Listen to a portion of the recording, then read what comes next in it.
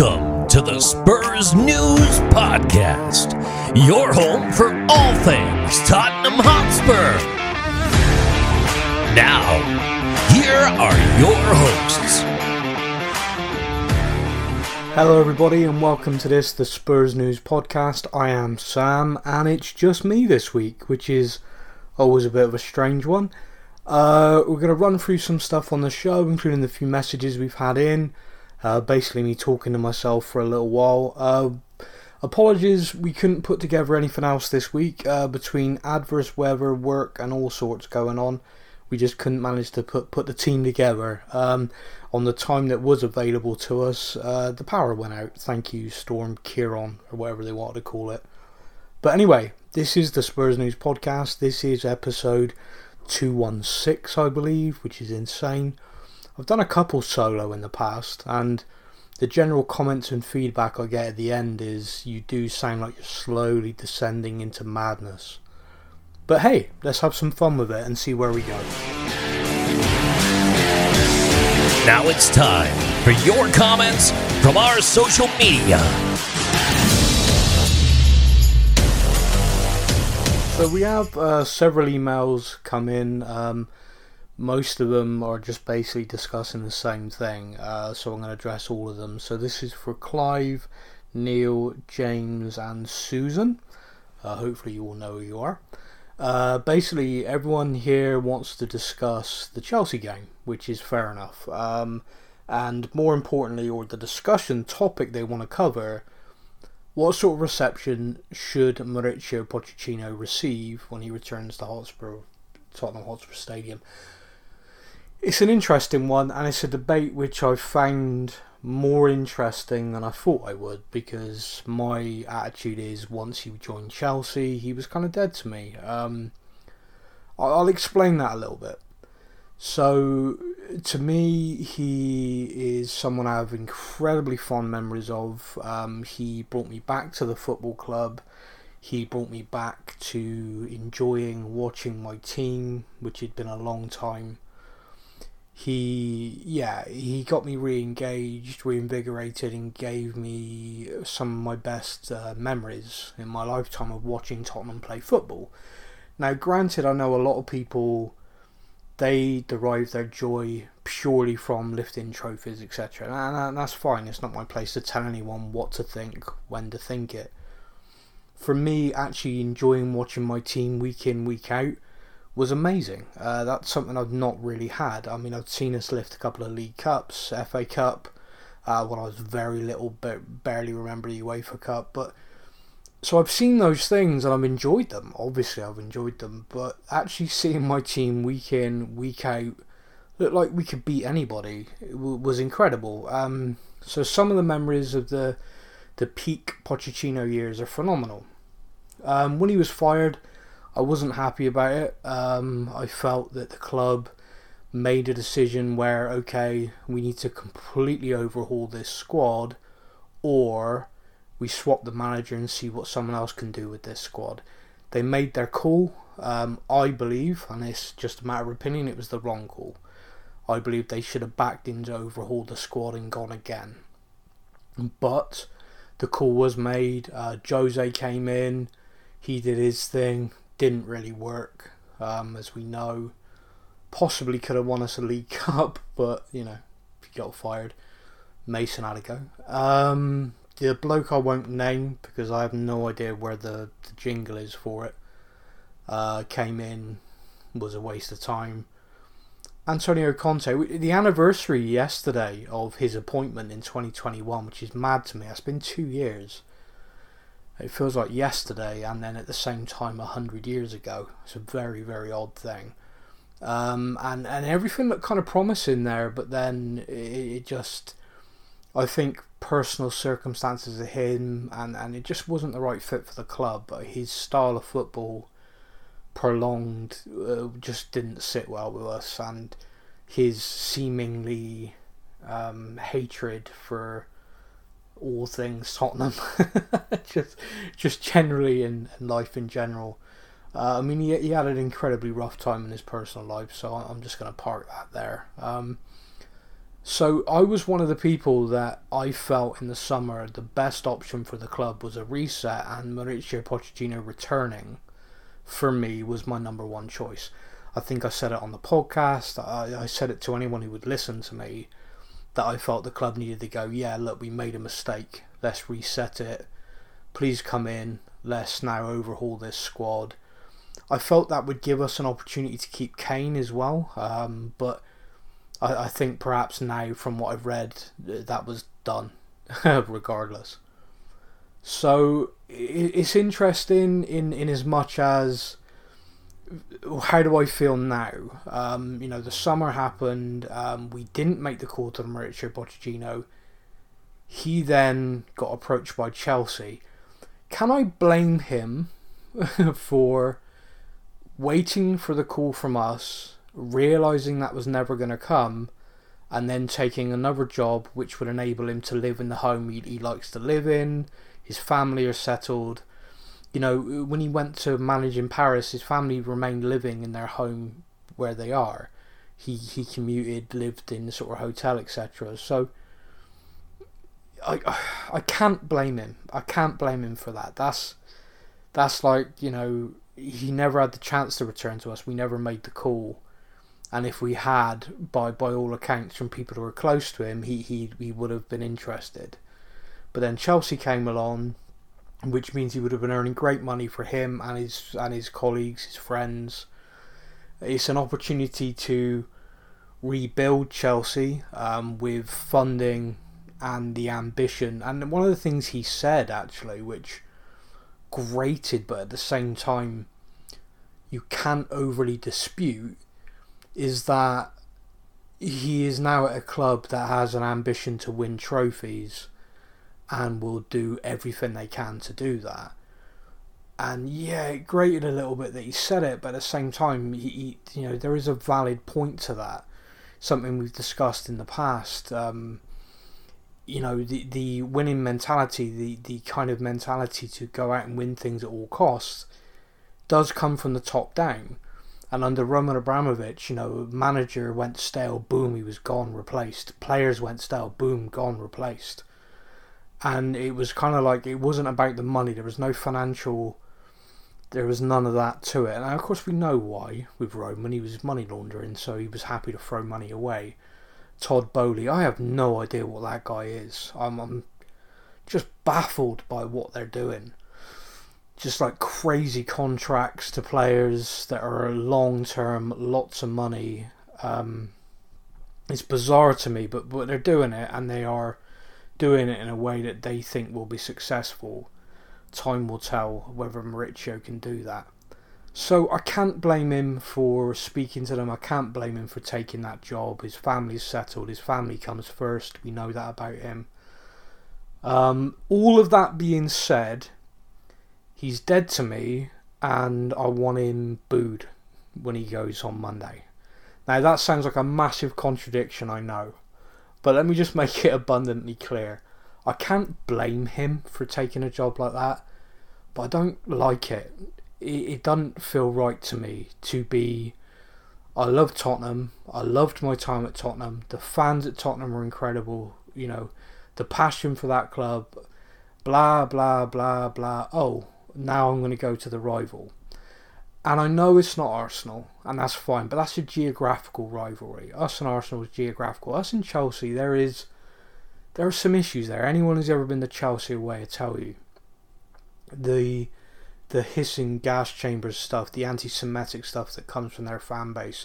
The Battle of the Bridge, where Mauricio was the Tottenham manager, if he cannot wrap his head around why it's not okay, when this is the guy who says, I can never manage Barcelona because I'm tied to Espanyol, I can never manage... It's the same damn thing. I get it around the world, perhaps teams only have the one rival, local rival, but so, England's different, London's different. There are a lot of clubs there that just don't... You shouldn't have joined, and that's one of them. And if he just hung on a bit, I think the Man United job's going to be up soon. So it's aggravating, because whatever club he would have gone to outside of Chelsea and Arsenal, I genuinely believe me and the vast majority of fans, when he arrived back, you'd have got a warm round of applause, welcome back to the Tottenham Hotspur Stadium, and then we would have just gone into supporting our current boss. Of course, things could be a lot different, and this is something I'm going to put out to everybody. So that's my feelings. That's how I feel. I think, you know, the minute he signed for Chelsea, what he did for the club is there. It's set in stone. But now, nah, go fuck yourself, mate. I'm just not interested. You made your bed. You need to go lie in it. But what is interesting to me is we are very, very happy with the job that Ange Postecoglou is doing. We're loving the football. We're top of the league, which is, you know, far exceeding the expectations I think any of us had, and we're doing it in a good way. Now, just imagine that we've appointed a manager, whether it's Ange or anybody, in the summer, and they're not doing well. We've lost more than we've won. The football's poor. Obviously, we've lost Kane. Now, imagine the atmosphere around the club then, and Mauricio's coming back, and I do wonder how that would be and how toxic that would be for a certain Mr. Levy if that was the case. He's almost very, very lucky that Ange is doing so well, because that kind of gets him off the hook with that, don't you think? But anyway, so that's my thoughts on that. Thank you for the emails in. We didn't put a thing on Facebook this week, so obviously there's nothing from Facebook, but we did get something from Instagram.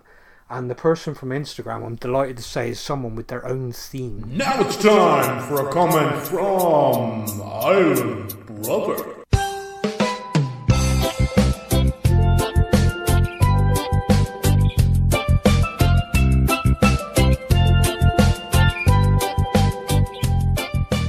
Okay, so Island Brother with the theme, probably the best theme we have.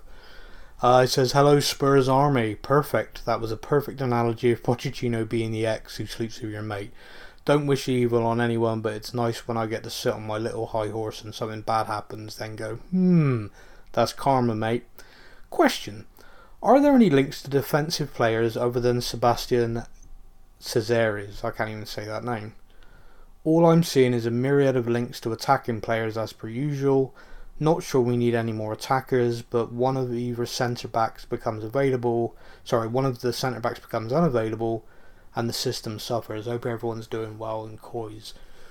Yeah, you're absolutely spot on. I would actually pay very, very little attention to transfer speculation at the moment. One of the things about transfer windows and transfer speculation is trying to remember the source of the information. So the press will run with anything. The press will run with rumour, the press will run with stuff, but the vast majority of stuff that gets picked up a lot is because it comes from representatives, so an agent. So currently, any player whose agent is out there trying to find them a new club are trying to drum up interest. So what they are doing is leaking stories like, Tottenham are watching my player, this club's watching my player. You'll see it a lot. We won't be conscious of it because obviously we're not fans of the club, but Man United and clubs like that get it a lot because we know that they are trying to improve. Tottenham are trying to improve. The club have managed, through the changes that they've made, to really nail down the leaks of information that were going out. You'll see that Fabrizio Romano and a lot of the Italian journalists suddenly don't have all the exclusives on us that they once had. I wonder why. Best mates with Paratici. But as far as the people that I trust in what they are saying, is the club are looking at a central defender in the January window and are looking at central midfield options because of uncertainty around Pierre-Emile Højbjerg. So we know AFCON is coming up and we are going to lose Papamatasar and Basuma. The club feel confident in the options that are there to see us through those few weeks, providing everyone's fit. However, there is a concern that Højbjerg is very keen to leave and there are options for him in Italy which he would like to take. And if the option works out well for him and the club, then we would obviously need to recruit in that area. So keep an eye on that. You'll see us linked with every wide forward, centre forward under the sun. Again, from people I trust, it's a opportunity arises that's very good. It'd be taken, but that's not an area of focus. A central defender, a central midfielder are the areas of focus for January. And then, of course, the summer is, again, continuing the rebuild of the squad. So those are the areas that I keep an eye on. The one player we really were interested in, I think his name's Lloyd Kelly, central defender for Bournemouth, has changed his agent and is now being strongly linked to AC Milan. Agent's Italian, I believe. So it's possible we've missed out on that one. But yeah, so as a central defender, central midfielder, those are the areas I'd keep an eye on, and the rest of it is noise. But the one thing that the club always make abundantly clear is, regardless of the position, if an opportunity to add a player of real quality comes up in January, because it is a window of opportunity, they will jump on it. But at the moment, there's those two areas that are the pure focus for what they want to do. So there we go. I mean, I don't have any other questions or anything to go through. The only thing I've got left to say really is about the Chelsea game, which is we played last at the weekend. We go into the weekend top of the table. By the time we play, we most likely won't be. So again, it's going to be interesting to see how the team respond. I think from a mentality point of view, it's just pure focus on the game and not anything else. I think that should be the case all the time. I know it's difficult as it gets later in the season, but currently, just 10 games in, it has to be, okay, who's next? Focus purely on that. We've certainly had enough time to prep. The one thing I saw jokingly, but was quite accurate, is with the size of squad Chelsea have, it must be very difficult to predict what you're going to be up against. I hadn't really thought of it that way, but yeah, I'd guess so. But it's a massive game for so many reasons. Us versus Chelsea is a big game. It's a derby. Mauricio Pochettino's return, there's a real added element of that because of that. I desperately want to win. Like desperately want to win. But not just win, but like win well and really kind of drive it home. I want at the end of that game us to have won, the players to be celebrating, and the South Stand to be belting out our version of the Robbie Williams Angels, because there's a certain line in that if I get to hear at the end of that particular game, I'm going to be over the moon. So look, this is a short, sharp show, just so we put something out. Apologies that our usual discussion format isn't there this week. I'm not going to prattle on any much longer because, let's face it, who wants to just listen to me talk to myself. Thank you so much for always listening. Thank you so much for always getting in touch when we ask. Really appreciate it. Thank you for the messages last week where I was joking about no one liking us anymore. Also appreciate everyone joining in on the debate that me and Matt had. It would appear everybody was very much Team Matt on that. So just goes to show that more than one person can be wrong. Anyway, thank you so much for listening. We'll be back. Hopefully me and Matt, or me and Stefan, or Stefan and Matt, someone, a duo, will be back next week. Until then, everybody, you all take care and come on, you Spurs. Thank you for listening to the Spurs News Podcast. We hope that you enjoyed the show. Stay up to date with all things Tottenham. Follow us on social media. All links are in the podcast description.